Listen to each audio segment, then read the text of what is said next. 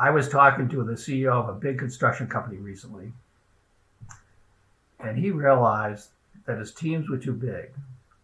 And if he cut the teams from 10 people to 7 people, he could get as much as more done, and his margins would increase by 30%. And he went out of that meeting and said, I'm going to revolutionize the construction industry. So watch out, people. He is coming after you. Jeff, I got to tell JJ that you knocked it out the park. Welcome to the EBFC Show, the easier, better for construction podcast. I'm your host, Felipe Engineer Manriquez. This show is all about the business of construction. Today's episode is sponsored by Construction Accelerator. The design and construction industries come up with and build great things, but we also build and waste in how we do those things, in our interactions, in our contracts, in our logistics. So what does this do for our bottom line or our next project? The best firms maximize their value by removing that waste and only doing what's essential to the work, what makes them money.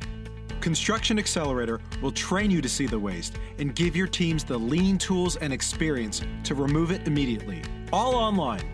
Construction Accelerator is made up of 3 to 9 minute videos that can be watched again and again in the field, at the office, and at home, all broken down by topic. Need to learn pool planning? We have videos on the process, how to set up a room, and how to kick off a team. Need to set up a target value delivery project? We discuss all the aspects of TVD, especially cost. Or maybe you just need to brush up on 5S. Well, we have videos on that as well. You can download and print reference materials to use on site to immediately translate watching into doing. Subscribe today at trycanow.com. Let's build an industry, not just a project. Today's show is also sponsored by the Lean Construction Institute. LCI is working to lead the building industry in transforming its practices and culture. Its vision is to create a healthy and thriving industry that delivers outstanding project outcomes every time for everyone. Check the show notes for more information. Now, to the show. You've been at a conference for a day, keynoting. How's your morning been going so far? Well, I spent the morning in China, Indonesia, Turkey, Singapore, Taiwan, and then I spent the late morning in Portugal. So you've been like all over the world today, Jeff. Did you cross the midnight time zones a couple of times in those different countries? Right. Yeah. I've done this a couple of times with this platform. The last handful of shows, JJ's show was done in this platform, but he blurred his background, so you don't even realize like how freaking good he looks in high definition. I mean, Jeff, you know, you raised a good-looking boy. There you go. We got the laughs. Here, I got my laugh tracker here. Jeff, I want to just hit this bell to just give you some audible gratitude for just all the stuff you're just giving away for free. So those bells are for you, my friend. Appreciate you. And you too, Dee. Dee just did a great panel discussion with me, Boston University Agile Conference, not even an hour ago. You know, I just want to recall a story about when Jeff and I were co-training a Scrum at Scale class together. And this is back when you could travel. And Jeff always has at least 2 Macs sitting at his desk. One is running the slideshow for the class. At that point in time, Jeff had a dog named Zephyr, and Zephyr was battling with some health issues. And so Jeff was in real time getting biometrics on Zephyr and regulating in real time the medications he was giving Zephyr, and simultaneously jumping in wherever he was supposed to, and even when he needed to, on the training. The man has mad skills in so many different directions, and that's me giving him a shout out on, I was at MIT once, and I had my computer up, and I had 10 medical devices that I was running simultaneously on the computer. And this MIT guy says, do you do much programming anymore? I said, no, I don't really do any programming. So you got 10 devices on there, and they're all running programs. Did you write this? Yeah. They were convinced I was still maybe a programmer. Hey, the old habits are hard to give up, Jeff. You know that. It's a good assumption. We're all on Macs here. This is a Mac trio right here, the 3 of us. We should get Apple to sponsor this podcast someday in the future. Yeah. Yeah. This is awesome. Thank you so much, Jeff and Dee. I want to start with gratitude after I give you guys a chance to introduce yourselves. The audience that listens to the show are design and construction professionals from around the world in over 30 countries. And I just want to give a shout out to everybody who listens to the show and watches on YouTube. Thank you so much for tuning in every other week. The response has been amazing, and I absolutely do this for each and every one of you, thanks to people like Jeff and Dee. Is there anybody that the two of you would like to give some gratitude for? Shout out to anybody you want. Well, I just got off the line with people from China, Taiwan, Indonesia, Singapore, Malaysia, and Turkey. And these were all the Agile communities from these different countries.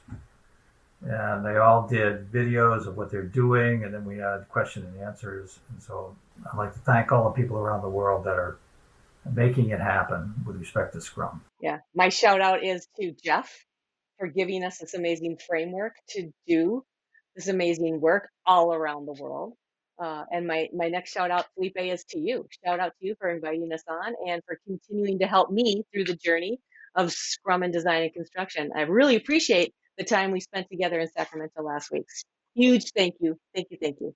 Right back at you, Dee and Jeff. Thank you guys both so much. And when I started this podcast, Jeff, in July of last year, I knew that I had to use Scrum to make it happen. And the trajectory has been exponential with the growth and the listeners around the world, just like yourself.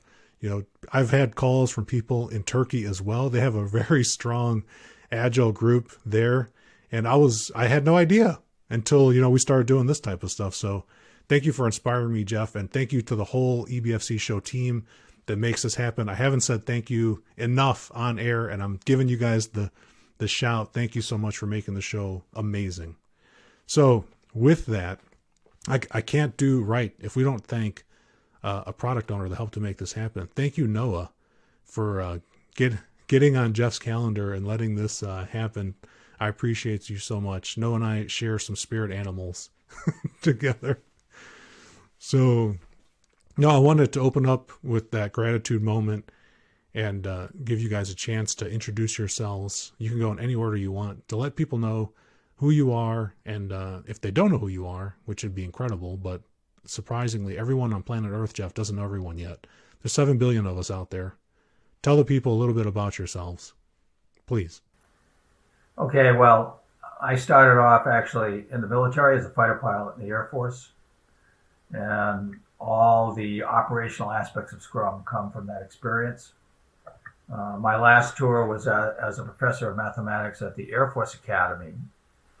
And towards the end of my tour, I was recruited at the University of Colorado Medical Center to become a medical school professor for over a decade. And they wanted me to take over a big grant that I used about $30 million to do massive supercomputing modeling the human cell. And out of that research came really the theoretical aspects of Scrum. How do you get systems to evolve quickly? And what are the interventions that you need to make? From there, I was actually recruited out of the medical school to industry, into a big banking company running 150 banks, basically as their CTO for 150 banks. And as soon as I came into that operation, I was working mainly on their advanced technology, but I was watching their projects, and they were always late, like many of the construction projects out there, right? And I said, this is unbelievable. The way they're managing the projects with these Gantt charts is guaranteed to make every project late. And I ran the numbers, being a professor of mathematics, I ran the numbers and the analysis, and I showed it to the CEO. And I said, not only are all your projects late, they're getting later, because every time one's late, they have more meetings and more reports. It just makes it worse. And he asked me, well, what should I do? And I said, well, you need a completely different operating system. I said, we can't change the whole bank all at once, but we should take one of the business units. Let's take the business unit that's losing the most money, and let's introduce a new operating system with small teams, with short iterations, with a product backlog, someone coming in every morning and prioritizing by business value, and every Friday we're going to deploy to 150 banks. And I'll teach them how to land a project every week, just like I taught fighter pilots how to land aircraft. And sure enough, within 6 months, that business unit was the most profitable business unit in the bank. So that's my background, and now I'm taking it to the construction industry. Right. We are. Well, I remember in 2016, you told me I was the first person to be coming through with Scrum, and I said, Jeff, I won't be the last one. I promise you that. We need to do things differently as well, which is perfect segue to Dee. Dee, please tell our listeners a little bit about yourself. I'm a principal consultant over at Scrum Inc., and I got here via the traditional project management route. I've been in a number of different industries, and finance was one of them as well as Jeff. And I've worked with Wells Fargo, Prudential, U.S. Bank. And finally, in 2008, I said that we've got to stop this madness. I'm not having any fun. I'm going to work every day, just counting down the hours when I get to leave, knowing that I haven't made any kind of an impact on anybody. But I've updated my Gantt charts, and everything is wonderful, right? Um, so I heard about this thing called Agile, and I got intrigued, and I started bringing that into Wells Fargo, actually, and into their, believe it or not, crop insurance division. Yes, there is such a thing as crop insurance. So and from there, that implementing team level Scrum prompted me to take a look at why can't we change entire organizations? And that's when I was very lucky in starting to read some of what Jeff was describing as scaling Scrum, which is actually something Jeff had been doing all along. This isn't Scrum at scale isn't something new. Jeff had started this right from the get-go, and then started really focusing on transforming entire operations, entire companies into Agile. And along the way, I was starting to hear in the back of my head my dad talking to me, Felipe, rest his soul. My family owns a highway heavy construction company. And my dad was, even back then, 20, 30 years ago, always looking for ways to improve his industry, to improve his company. And I started to feel, as I started to see Scrum in action, that, hey, we could have been using Scrum back then to accomplish some of the goals my dad was trying to accomplish in the highway heavy industry. And so from that point on, I've been looking at ways to do that. And the opportunity arose in the introduction to you, Felipe. And ever since then, I've been, as you know, and I'm not lockstep with you, learning everything I can about Scrum and construction. And we put it together a Scrum and construction for Scrum Masters class last year, and we're going to do it again this year. And I'm really pleased that we're going to continue to advance Scrum in this industry. So thank you, Felipe, for helping us with that. Yeah, you're welcome. I told Jeff the last time we were training, Dee, you might remember, I said, Jeff, you've done so much for me and for so many other people. I'll live my entire life and not have touched a percentage of what you've given us all as a gift. And I mean that with sincerity. And you're just the right type of mentor I needed, Jeff. I want to just hold for everybody and just show this is just some of the books that Jeff has recommended that I read. So I'm holding 30 pounds of books. I barely can hold it up. And I'll tell people what the titles of some of these books are. And I have to tell people all the time, Jeff, like, I don't get any money from you or from Scrum Inc. for pumping the Red Book, The Art of Doing Twice the Work in Half the Time. And I tell people, just like you do all the time, if you want help and where to start with reading Why Scrum. You did a great job here. I'm not going to ask you why you created Scrum because it's already captured here. It's in the Red Book. Like, people, check it out. Get the Audible. JJ, Jeff's son, CEO of Scrum Inc., reads that book. It's fantastic. That's where you should start. That's where I started. Or start with the Scrum Guide. It's free right now, and it's all of 12 pages long. One of the first things I wanted to ask you, Jeff, before I bring in some of these other books that you've recommended, highly encouraged me to read, and I did. They've been transformational, by the way. So keep learning, everybody, if you're out there. Look, even Jeff still reads HBR articles and brings new information to us all the time. The Scrum values, Jeff. You did a video that's on YouTube at Scrum Inc.'s channel where you talk about the 5 Scrum values: respect, courage, commitment, openness, and focus. And you tell this story about an oil executive. You know, for people that haven't found Scrum Inc.'s channel, can you tell, what do you remember about that oil executive talking about their work before they had the values of Scrum?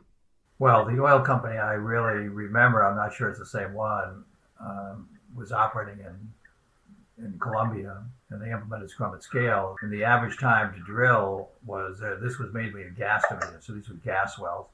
Average time to drill was over a month. The fastest they'd ever drilled a well in history was 10 days. After implementing Scrum at scale, the average drill time was 6 days. The reason is that for some reason in the oil industry, Scrum works really well because the senior executives really get involved. They often become the chief product owner of the operation, and they make sure that Scrum is implemented properly. But basically, that twice the work and half the time means that your drilling is in 1/4 the time, right? And the main reason for that, there were many, but one of the main reasons was the executive team started meeting every day as a Scrum team, daily Scrum meeting. And so now they have these problems, they're some vendors driving through the jungle and caught in the swamp someplace. It used to take 3 weeks to get them out of the swamp. Now they do it in 3 days, right? Because the executives are right on top of it. And so they say, that's the major driver. And this kind of thing is true in all construction, right? Why does construction projects get delayed? Something happens, it's unexpected, and it takes 2 or 3 weeks to get the right people in the right place to fix it. If you've got executive leadership meeting every day as a Scrum team, it can get fixed within a few hours or at a minimum within a few days instead of weeks. And it can really drive success in construction.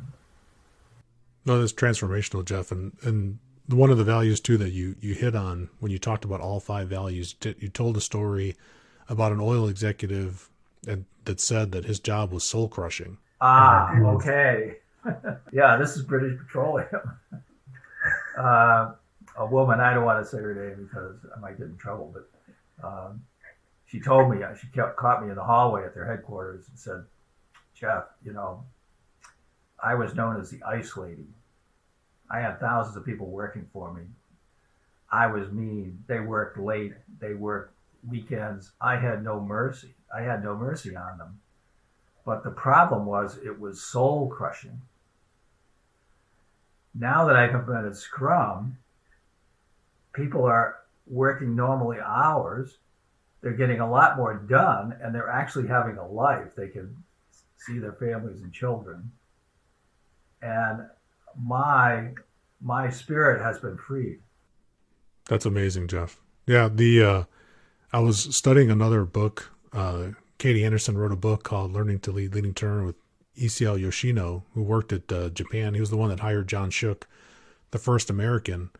And we use this phrase all the time, like in Lean, we have to have respect for people. And one of the things that Isao said, or we call him Yoshino-san, told us that respect for people, as it's translated and talked about at Toyota, means holding precious what it means to be human. You can't be, that command and control with people if you embody that value. That the values that you talk about often, and the same is true for people that talk about the agile values, sometimes the people that are new to these methodologies and frameworks, Lean or others, they don't understand the invisible things, like the 5 Scrum values or the 3 pillars. Is there anything that you want to say, Jeff, to people listening about the values in particular, that especially if they don't even know what Scrum is? And of course, we'll put links in the show notes so people can go get an overview of what is Scrum. What would you like people to know? Yeah, the 5 values come, but Ken wrote a book on project management with Scrum, and one of the things he did, he wanted to write down how is it that it actually works as well as it does. And at the time, I was CTO of a company called PatientKeeper, a healthcare company, and he was a consultant there. And so he looked at the environment there, and he said, the first thing that's really different is that it's an open environment. Everybody can speak their piece. Everybody is listened to. And this openness and transparency allows you to see what is going on, what the problem is, what to do next. And in order to have that openness, you have to have respect for people. That's fundamental to getting the data on the table to make decisions in the right way. And also, the people need to have courage to both speak up and really then to try something new. and take some risk.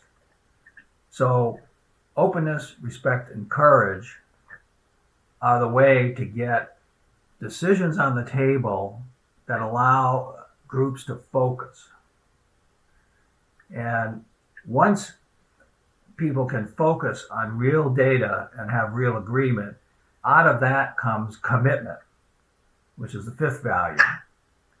And it's commitment that drives success. And there's a famous poem by a mountain climber on commitment. He says, as soon as you commit, there are forces that come into play that start to help you and leverage you, and you achieve things that would never be possible without that first step of commitment that really draw forth not only your energies, but the energies of other people to get to the top of that mountain. So commitment has been elevated again in the Scrum Guide, in the new release of the Scrum Guide, where it's central to teams committing to the product goal of the product owner, and committing to the sprint goal, and committing to get things done, meet the definition of done that's agreed to.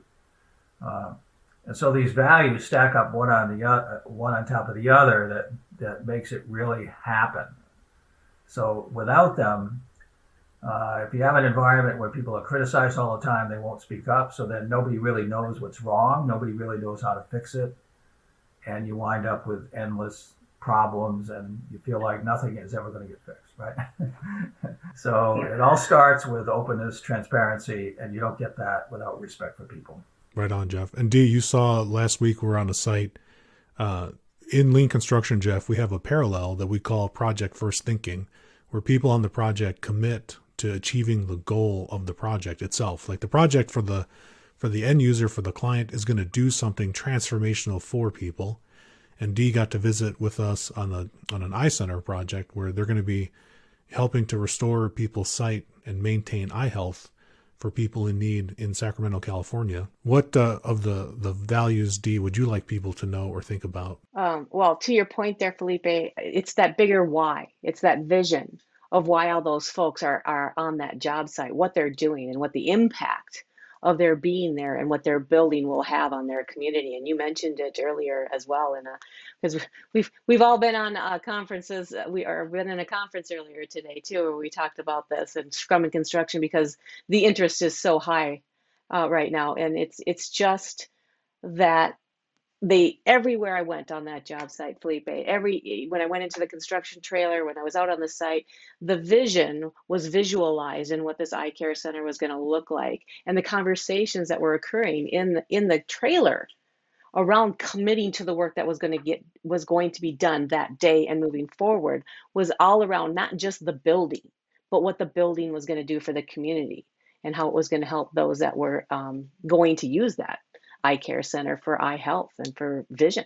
So, but as far as the values, I've been asked this question numerous times. What is your favorite value? And it's very difficult to answer that question, because in my very consultant's answer is it depends. In what respect? So, are you asking the question? For me though, respect. If we can show all human beings respect, if we can treat each other as human beings, so we can go so much farther together than we ever could as individuals, whether that be in building an eye care center, building a database, or writing code. If we can just respect one another, so much more can happen. Yeah, that was what lured me into, Dee. Jeff, in your Red Book, when you talked about the poor developers and how you stood up and you told them that they'd been abused, and acknowledging the abuse that they'd suffered in the corporate working environment, I had the same type of stories in the design and construction industry. I've had hundreds of people, Jeff, come to this shoulder and put tears down, in hugs, sharing stories of some of the things that they've had to go through and the challenges of going through the work. And this type of systemic approach to work, it makes it so that we can work together regardless of your background. The things that people have been able to achieve using Scrum has been a game changer across the planet.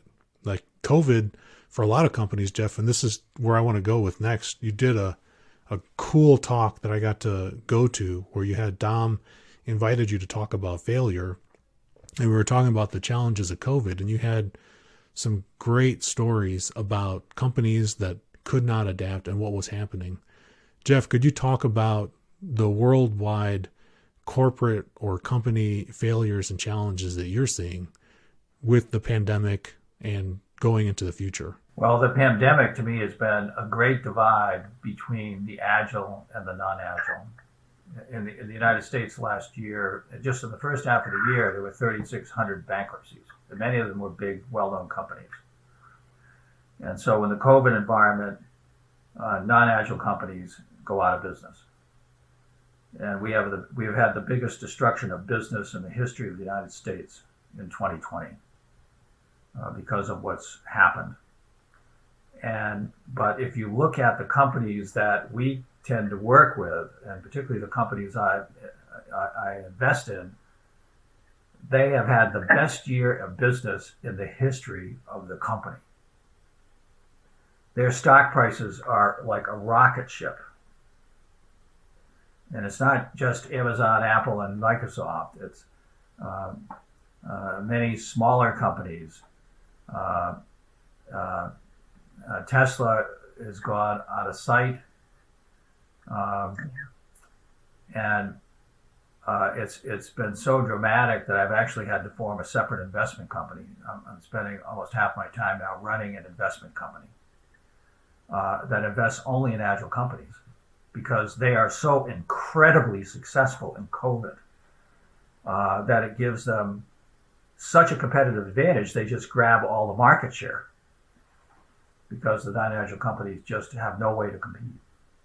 The other thing about Scrum that's surprising is that it can work just as well in a distributed environment as we are now. We're all on some video conferencing system, right? And Scrum works just as well there as if you're sitting in the same room. You have to have a little more focus, but it can work just as well.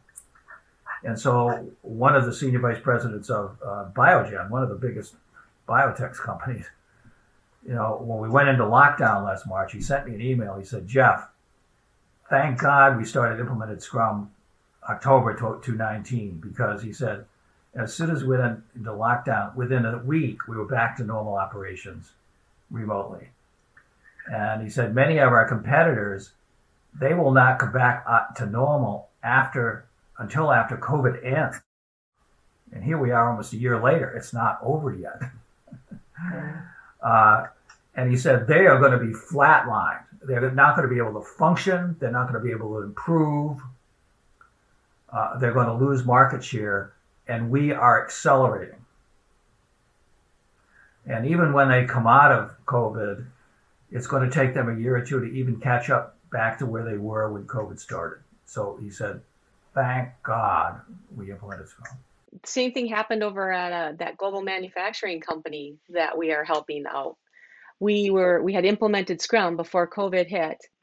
Their stock actually increased last year by 80% during COVID, and they attribute that to having brought in Scrum. They were able to pivot, they were able to adapt, they were able to move in the directions they needed to move to because they had Scrum in play when COVID hit.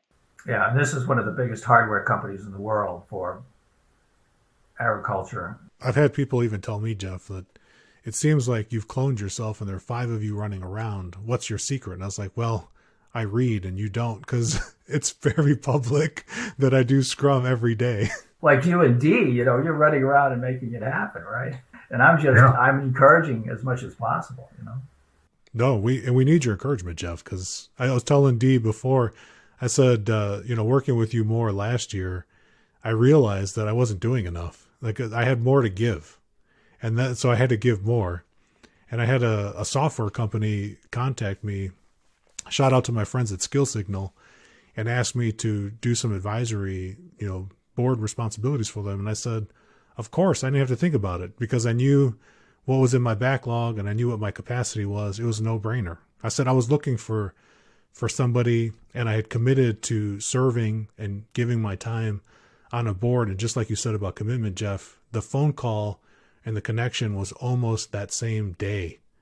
When I made my mind up, it happened just like that. Yeah, but Felipe, let me ask you a question. If you hadn't already been using Scrum in your world and you would have gotten that phone call, how long would it have taken you to figure out whether or not you could take in that additional work? If I wasn't using Scrum, I would already have been dead. I would have died of a heart attack or a stroke You because I have used told me to. that. Yeah, Jeff, you don't know this, Jeff, but I used to drink 2 pots of coffee a day and work over 100 hours a week and work 7 days a week, and I couldn't keep up. And then I learned Lean, and it got a little better. But when I learned Scrum, I tripled my output, and then it tripled it multiple times over multiple times of the year. And I told Dee the first time I started working in this role for this general contractor, McCarthy Building Companies, I started with just working with 6 project teams in the first 6 months. And because I was using Scrum and learning and having failures and adapting, we scaled that up to now I work with 6 to 12 project teams a month. Yeah, I could not have done it without Scrum. Impossible. And I've looked at the other methods too, Jeff, because I'm always looking, what else is there? I've had some friends that have said like Lean is the solution to everything. And I said, no, the solution to everything is everything.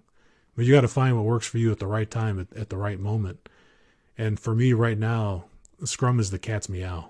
I mean, you and I were talking about this just the other day, how finally, after like 20 years, the construction industry realizes that lean is not a thought. It has to just be there. It has to be on within their world. The goal now is to get them to understand that you can't do it with lean alone, because to what we've been talking about, the people are important. And Scrum really helps to focus on the people aspect of it. Yes, lean is very, very important, but where are the people in that equation? Scrum brings the people in. And I found that to be very impactful when you were explaining to me the suicide rates in this industry. Yeah, Jeff, we have the highest suicide rates of all the professions in the United States since 2019. You're more likely to die by your own hand in construction than to die in a construction accident. It's incredible. Like worldwide, I just remember the worldwide stat, D. I think every 90 seconds across planet Earth, somebody takes their life. Yeah. And so seriously, and I say this often, and I don't say it lightly here, Scrum can literally change lives in the construction industry. If we can implement Scrum across more of this industry, we can literally save lives. Here's what I can absolutely guarantee to your listeners. Implementing Scrum will cut that suicide rate by more than 50%.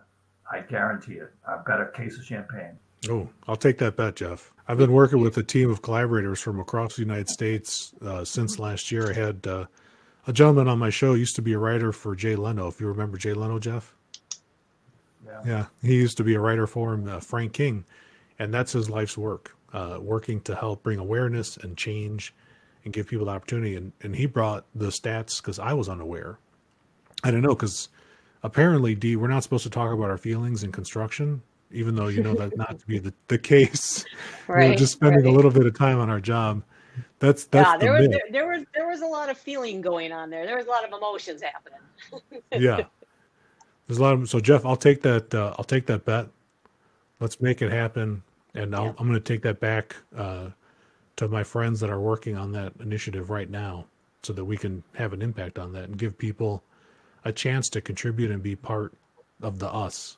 Not us, the Scrum people, but just us, the people on planet Earth. Well, getting the people talking about what their problems are, sharing with each other, helping one another,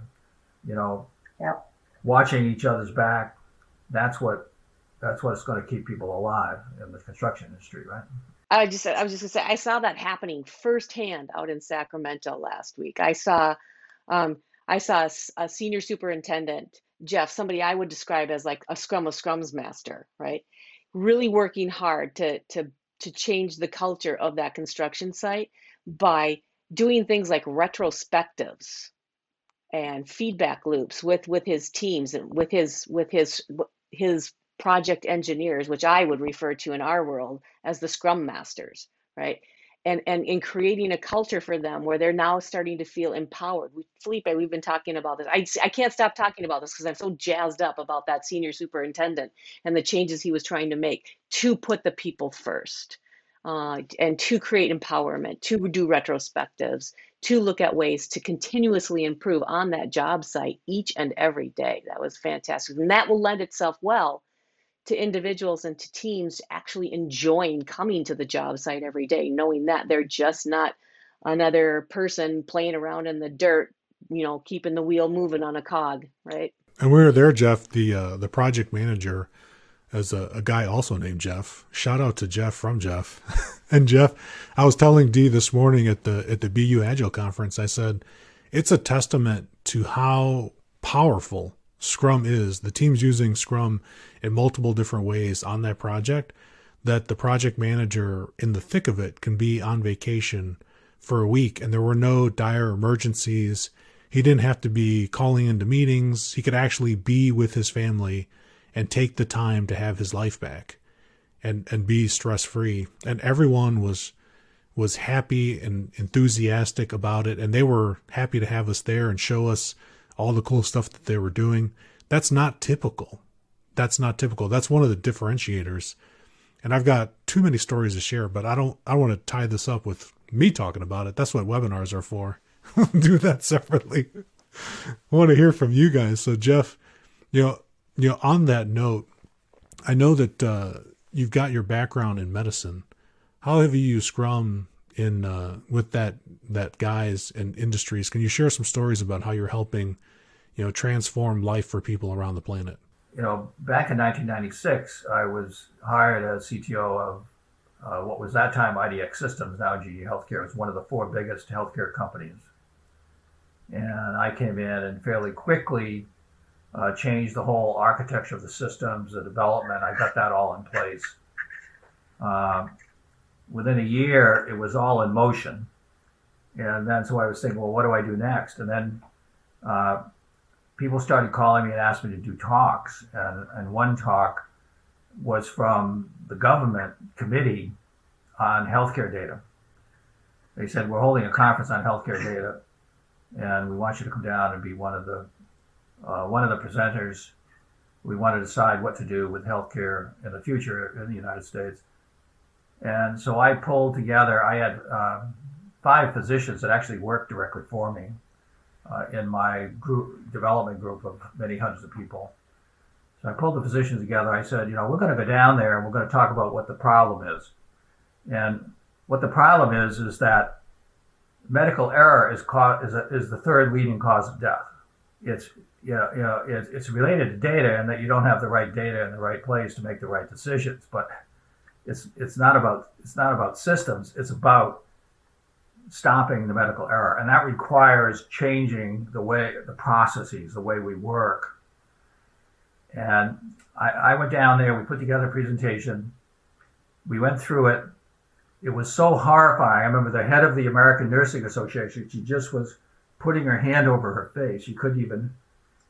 And at the end of the presentation, the chairman says to his medical expert, "Is Sutherland correct?" I had cited everything I said. I cited from a medical paper, so it was airtight. And the medical expert said, "Sutherland is conservative."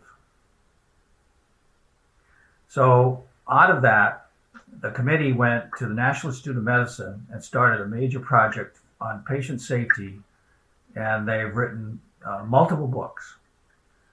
And so now everyone in the medical community knows that this is a problem.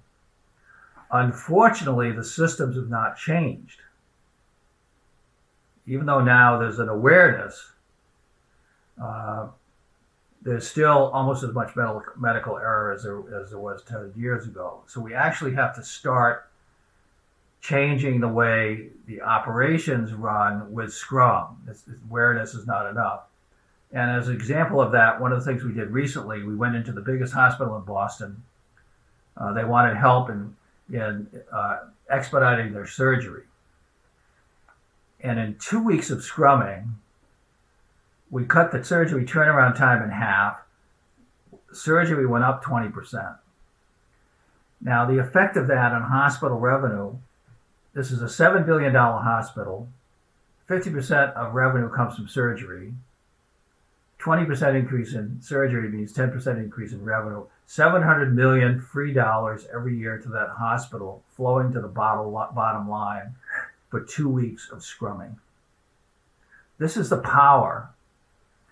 And, we need to be careful with your listeners. It's not Scrum that's the power. It's like that example you gave before.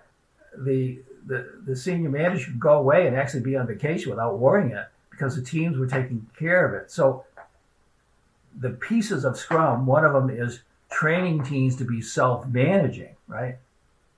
Right. That's independent of Scrum. That's a fundamental way of working that if you teach people to self-manage, when you're away, everything's not blowing up, right? Because it's self-managing to fix it.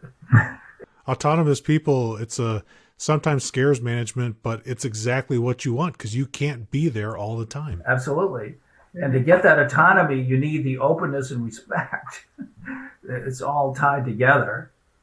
But what the umbrella Scrum is just an umbrella for these practices that are absolutely critical for workflow, for happiness, for results to get done. And it's so effective. I remember in 1995, I explained this. Some venture capitalists brought me to lunch. I explained what I was doing, and they said to me, "You're some kind of hippie flower child from San Francisco. This will never work." And then 2006, 11 years later, they come to me, they say, "You got to save us. Agile is putting us out of business. We've got to get Agile now." So, at the end of the day, it's all about what really delivers. It's not just talk. It's setting in place the principles and the ways of working, autonomy, self-management that actually create teams that can actually deliver and deliver independently without constantly being micromanaged, right? No, that hospital story, Jeff, is incredible because, healthcare, as we're getting older, you can't tell from my receding hairline, I'm getting older every single day. It's something that we need more and more. Thanks to technology, here in California, I was able to talk to my doctor through my phone, which is something that I could not have done before. And I had a little thing on my finger. You can't even see it because it's already healed. And she was able to give me some guidance for a little cut on my finger that I didn't pay attention to because I don't pay attention to things like that. And I was just thinking when we growing up as kids, that was impossible. A doctor had to be with you to treat you. And now here we are in 2021 and it can be done using technology to enable, I can still get the care without having to, go somewhere and without having to take her away from something. This is actually one of the hidden benefits of COVID. It's actually, the medical industry has had telemedicine for years, but there's been no insurance incentives. We're kind of against it. But now with COVID, we have to do it. And so now I only see my doc on Zoom. I mean, I have a doc that is in Denver and I'm in Boston. I work with one of the best docs in the world. So you can find the best doc on the planet and then have that person be treating you. That's going to be a lot better for your longevity, right?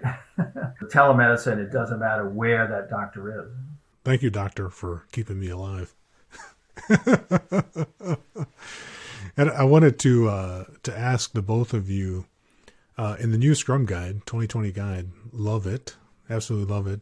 The word lean makes a strong debut, which I was very happy to see.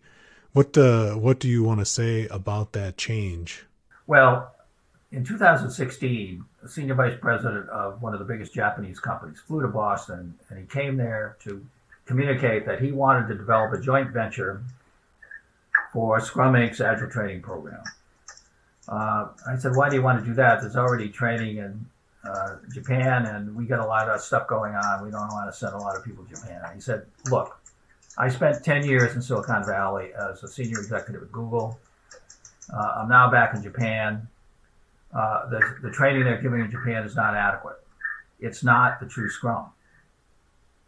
So I said, what do you mean by the true Scrum? He said, the true Scrum is the Scrum of the grandfathers, Professor Takeuchi and Nanaka. And in their paper in 1986, when they coined the term Scrum Project Management, they were looking at lean hardware companies, the best lean teams around the world. And so Scrum needs to teach the best lean teams how to be even better teams. And he said, we are 20% owned by Toyota. We are going to be the trainers for Toyota. And so we need to go in there and train them how to do lean better using Scrum. And so Scrum has to be not only lean, it has to be better than lean. And we need your team in there in Japan to put that together. And so we immediately learned several things. We need the basic lean tools that we've always done I've always done in my Scrum training. Value stream mapping, process efficiency, the A3 process, root cause analysis. All these things are fundamental to removing impediments. Scrum is about removing impediments, but a lot of Scrum Masters can't remove them because they don't know lean, right? Right. Lean is about removing waste. That's what Toichiro says in the book, right? And so it has the best tooling for removing impediments. And so every Scrum Master needs to start there. And then we need to add on. There are several other things we need to add on to make it better. I mean, +1 to Jeff. I mean, yeah, it's a no-brainer that Jeff and Ken would put lean into the Scrum guide just for the same reasons that Jeff has just mentioned. So not really much to add other than to say thanks for getting it in there because it's a no-brainer. I love to read books like Guilty, and I like to read a lot of stuff by Deming. And one of the things that Deming made famous, he had done some time at Bell Labs. One of his mentors, a guy named Schuhart, worked at Bell Labs and helped to create the PDSA loop or the PDCA loop, Plan, Do, Check, Adjust, which one of your contemporaries earlier made famous as the OODA loop that you put in the Scrum book. Observe, Orient, Decide, Act. And I want to give a shout out to Chet Richards, who wrote this book that you recommended to me, Jeff, called Certain to Win, that gives a phenomenal background and how powerful it is to get into that framework. What do you want to tell people about Certain to Win, Jeff? Who's a good person that should read it? Because it's not for everybody. The thing that, Professor Nodaka is writing a book today basically on the OODA loop because it's about the U.S. Marines. And what he's telling me is that the OODA loop is more important to Toyota today than the PDCA cycle. And the reason is that it's the OODA loop that allows for the innovation. And as we've introduced Scrum actually into Toyota, they responded that, wow, Scrum is not Kaizen, it's Kaikaku, it's revolution, because we're doing Kaizen, and then all of a sudden, hey, we should just change the whole organization and we'll just work a lot better, right?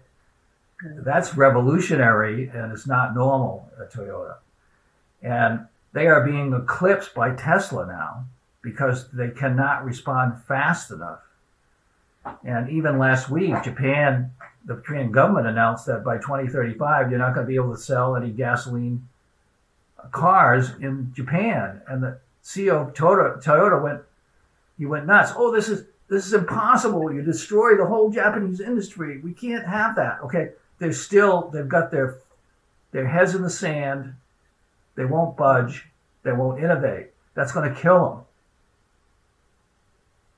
And so the OODA loop, observe what is happening. Reorient, change your whole business model. Come in a different direction. And act, make it happen. And then based on the thing that happens next, execute another OODA loop. That's what Certain to Win is. And if you keep doing that, if you can get inside the decision loop of the opposition, you win 100% of the time. That's why Certain to Win is about winning 100% of the time by executing this observe, orient, act decision cycle. So this is absolutely critical to Toyota and to any lean company that they raise the bar in Lean and bring in the OODA loop. And Scrum is the easiest way for them to do it. It's not me talking. It's Professor Nanaka, who is a national treasure in Japan. Last November, there was an article in the major Japanese financial journal every day about Professor Nanaka's life, because his history is a national treasure to the Japanese country.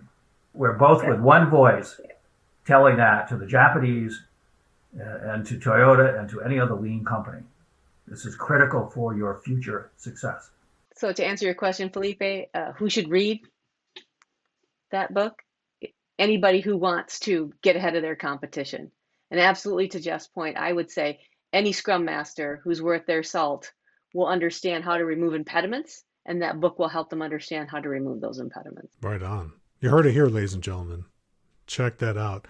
And then with that, just want to pick up, Jeff, I wouldn't do it justice if I didn't, I had the pleasure of sharing a virtual stage in Brazil with one of your buddies, Mr. James Copley, who wrote this book, the Patterns book.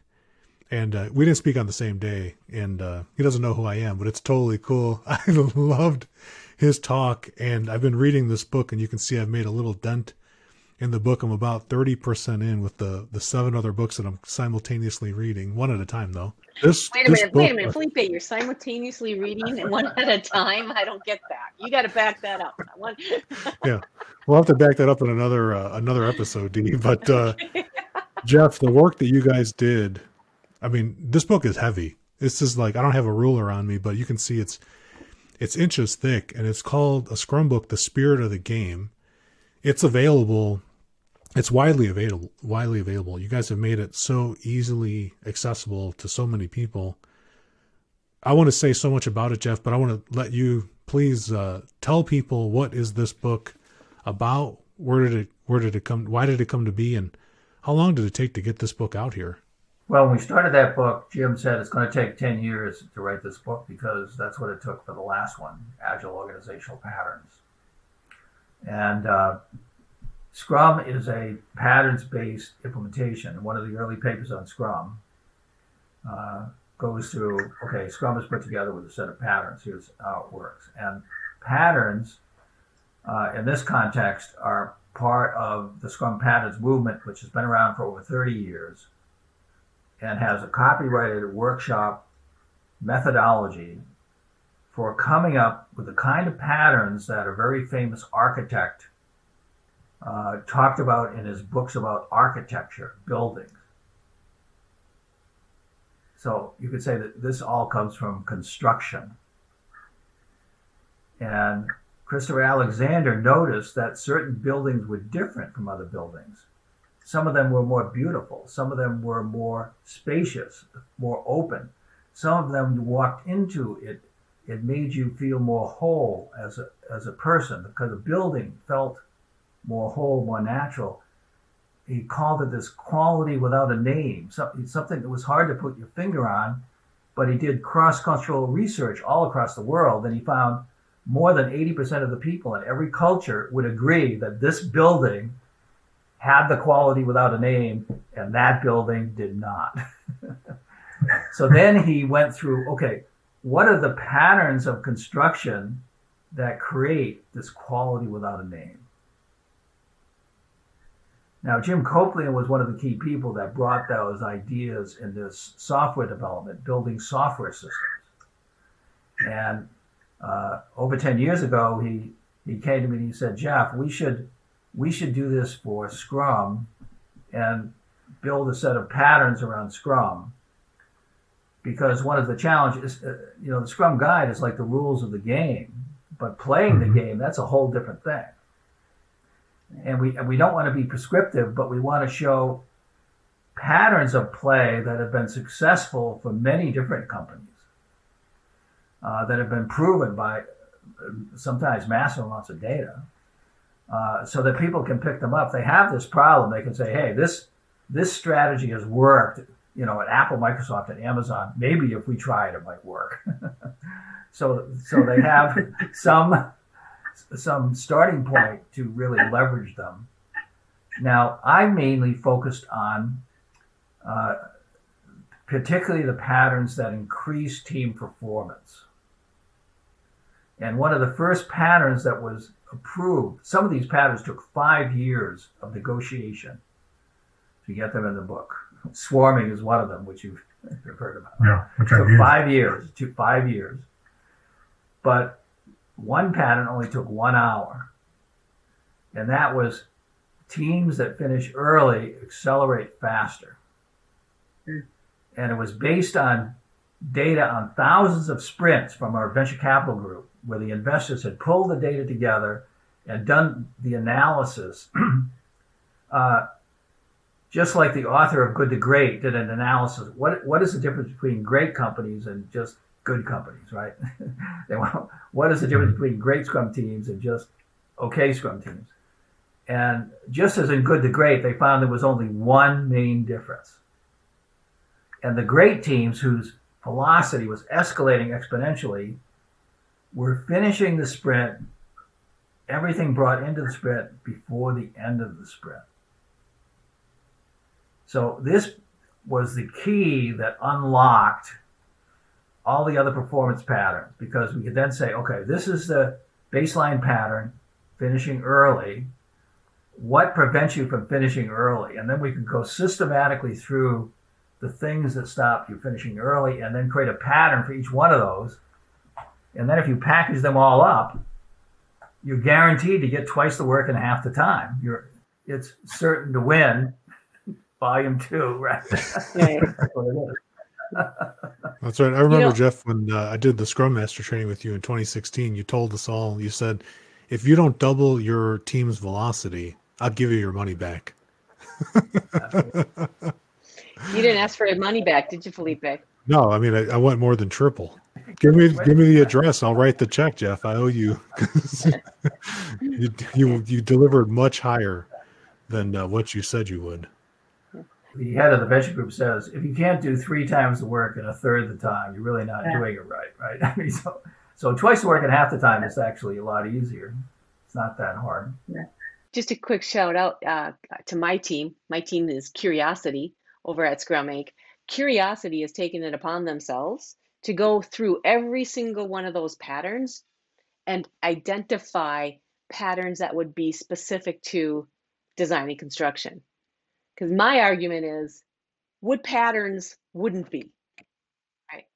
So obviously there are some patterns that are specific to IT and to software, but Curiosity, shout out to them. They're going through all of those patterns and identifying the patterns that we need to get in front of the construction industry. While we're talking about construction, I mean, in the Scrum book, we talk about some construction projects, smaller ones, but the ones that have worked really well, the person responsible for the project has had a Scrum meeting every day.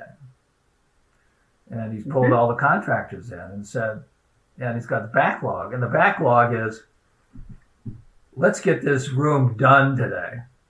The plumbing, the electrical, the paint, whatever the else. Our goal today is get this room done. And that kind of strategy guarantees that you come in on time and on budget. And we have an example in that book where a team came in and did that. And then the same construction team went down the street where they didn't have a daily meeting and they were double the budget and double the time. I love those. It's almost like a case control study in medicine, which I used to run. You take the same team, same project, you turn on the daily meeting, and then you turn the switch off, and you look at the result. I was really excited to see that daily Scrum in action with that senior superintendent, Jeff. It was really, I was like a kid in a candy store, as Felipe is wont to say, watching him get the subcontractors together, his project engineers together, walk the board. Okay, what are we going to do today? What's stopping us from doing it? What are we going to do tomorrow? I mean, it was just the simplicity of adding a daily planning session at the beginning of every day and the difference that makes, right? Yeah, and it was great too. We were in the owners meeting, Jeff, where they were giving an update to some people that were remote, including a couple architects, and the owners representatives was sitting at the table across from us. and the visual pull planning boards were behind them with, a wall of sticky notes. And somebody asked a question about schedule, and I saw the eyes shift to the right. He looked right at the board. He instantaneously answered the question. The information radiated, and people moved on. They didn't bog down. They didn't have to look at a Gantt chart. They didn't have to, make a phone call. It was instantaneous, got the answer, and moved on to the next item. It is some of my favorite way to see people working today. You mean nobody had to schedule a meeting to go get information from other people? And Dee, you can, make sure that I'm telling the truth. I don't think any meetings resulted from that meeting. No, and that was the beautiful thing. Yeah, that was the beautiful thing. Everybody got the information that they needed to go bring back to their other teams to continue putting work in place. It was fabulous. It was. And, a lot of people, Jeff, come to me that are thinking about doing Scrum, and, some people learn differently. And we talked about this when we were going through the train the trainer vetting process. Shout out to Scrum, a Scrum Academy. My God, the work that they do they need to get more praise. Thank you, Scrum Academy, for what you do. I always tell people, the way I started, Jeff, was I read the Red Book and finally got to the appendix, and I was like, oh, here's the how-to guide. It's on the 2 pages in the, I was like, thank you. I was starting to get worried. I was halfway through the book, and I was like, at some point he's going to tell me how to do this. And you did it in the appendix, and it worked. But other people can't or don't like to learn from a book, and they want hands-on instruction. What are some of the things that you guys have been involved with to help people that need that hands-on instruction or opportunities? Well, and in COVID, we are doing multiple 2-day courses every week for Scrum Masters, product owners, Scrum at Scale. And it turns out that remote courses actually have some advantages over in-person courses. I think, each have some advantages over the other, but the remote course, I think there's a lot more focus. You can actually communicate information more clearly and quickly to the people. So people who need more, and there's a lot of hands-on exercises with small teams. So people get to work in small teams, even over Zoom. So people that need hands-on training, they should sign up. And Scrum Inc. has got, in the ratings, Scrum Inc. has got the ratings for the best interaction in Scrum training in the world because of the way we've set it up. Again, a shout out to Noah and the amazing work that Noah has done. She's awesome. Yeah. But other ways, Felipe, that we're able to do hands-on is we're actually going into, prior to COVID, we were physically going into these organizations, this global manufacturing organization that I'm working with. Now, because of COVID, we've been forced to use different technology. I was just recently working with a Greek company that's building fighter pilot engines. And so we're hands-on with that company, helping them build something, right?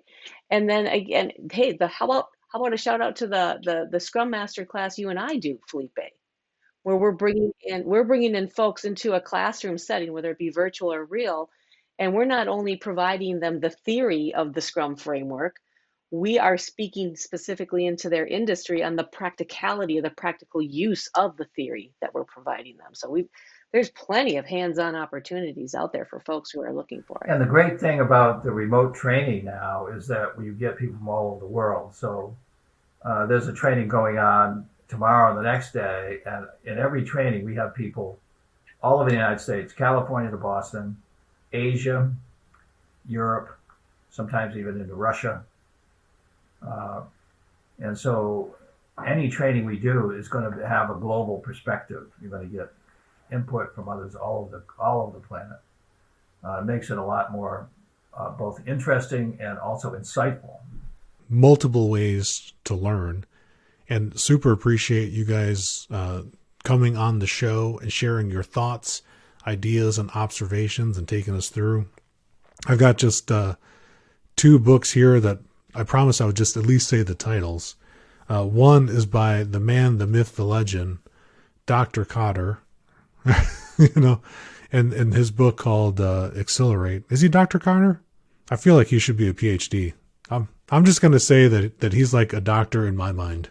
But John P. Cotter, who wrote his recent book, Accelerate, that Jeff talks about and is shared in some of the courses, and you recommended to me, if you're working in an organization, Jeff, why do you recommend this book, Accelerate, to people? First of all, John Cotter is the leading change expert out of Harvard University, and that book makes two fundamental points. Number one, Agile is a different operating system. It's like the Mac, and traditional project planning is like waterfall. And so when you are over operating on the Mac, you do different things. If you try to do the Windows thing on the Mac, they don't work. Even more important, he says, the Agile operating system needs to be run by Agile leadership. If you have Windows trying to run the Mac, it's slow, it looks funny, and often it just doesn't work. And he said, as a matter of fact, he has never seen a sustainable Agile transformation with traditional management running it. So this is a really important thing to understand for leadership. You've got to get trained Agile managers running the Agile operating system to be successful. As I said, last year was nice to be Agile. This year, if you want to stay in business, you're going to have to change. And so really, for the Agile companies that are growing, they're being so successful, having the best year in history, the more we can open up jobs for people who are unemployed by these companies that are being shut down by the thousands, the more service we can be, to the people in general. And right now at Scrum Inc., we're hiring. We're hiring faster today than ever in the history of the company. One of the things I heard this week is that Daimler in Germany is paying people to quit. As an engineer, you get paid $250,000 to quit. Wow. Tesla in Berlin is hiring the best of them. That's what's happening, folks. Agile companies are hiring, and non-Agile companies are letting people go. That brings me to the last book, Jeff. You recommended Business Dynamics by John Stearman, Systems Thinking and Modeling for a Complex World. There's the cover of the book, and I like it right in the title. Everyone forgets that we're all sharing the same system, planet Earth. We're in an open, convertible spaceship hurtling around the sun in space all together, and that systems are fractal. And you saw it when you were studying cancer cells, and you see it in organizations. What parallels have you seen from your medical studies that you still see happening with teams today, Jeff? Well, one of the challenges in medicine, you always go back. There's two things in medicine that were watershed. One is like wash your hands before surgery. The other one is vitamin C to stop scurvy. Let me just tell you about one of them. Okay, the Brits found out that if they gave sailors fruit, they didn't get scurvy. And half the ship would die of scurvy when they're so they found this out. How long do you think it took them to start putting limes on the ships? 100 years. And they only started putting limes on all the ships when the chief surgeon of the Navy said, it's mandatory to have limes on your ships. 100 years later after they made the discovery. And that's what we got going on in medicine today. We have things available in medicine that are known, that are researched, that work, that won't be available to you as the average patient for 100 years. And if you want to read about it, go to the Harvard Business Review and read a paper by Christensen, the guy that wrote Diffusion of Innovation. Right? Just remember this thought. Medicine that you will not see for 100 years is available. It's here today. It's provable. There are clinical studies that show it works. But unless you go after it and find it yourself, you will never find it. That's a good topic to close us down on, Jeff, on that serious note of responsibility. Everyone listening, the choice is yours for how you want to live and engage in the world today. I want to give big, gigantic thank yous again to Noah for enabling Jeff to be here today with Dee. Thank you so much for that, Noah. We can't say enough good things about you. We can't. You just can't. And the whole Scrumming team, Jeff, your entire organization, thank you so much for spending the time with us today. I know we're going to keep talking forever. That's not going to change. So thank you, Jeff. I want to give you both the last words and before I say goodbye to you. And I would just circle us back to Felipe, which you had us talking about at the very beginning of this recording, and that is the Scrum values. I mean, it all comes down to the Scrum values and the push to put the Scrum values at the forefront of what's happening in this particular industry is going to do amazing things, not only for quality, production, profit, but human life. Well, I want to say, I was talking to the CEO of a big construction company recently, and he realized that his teams were too big. And if he cut the teams from 10 people to 7 people, he could get as much as more done, and his margins would increase by 30%. And he went out of that meeting and said, I'm going to revolutionize the construction industry. So watch out, people. He is coming after you.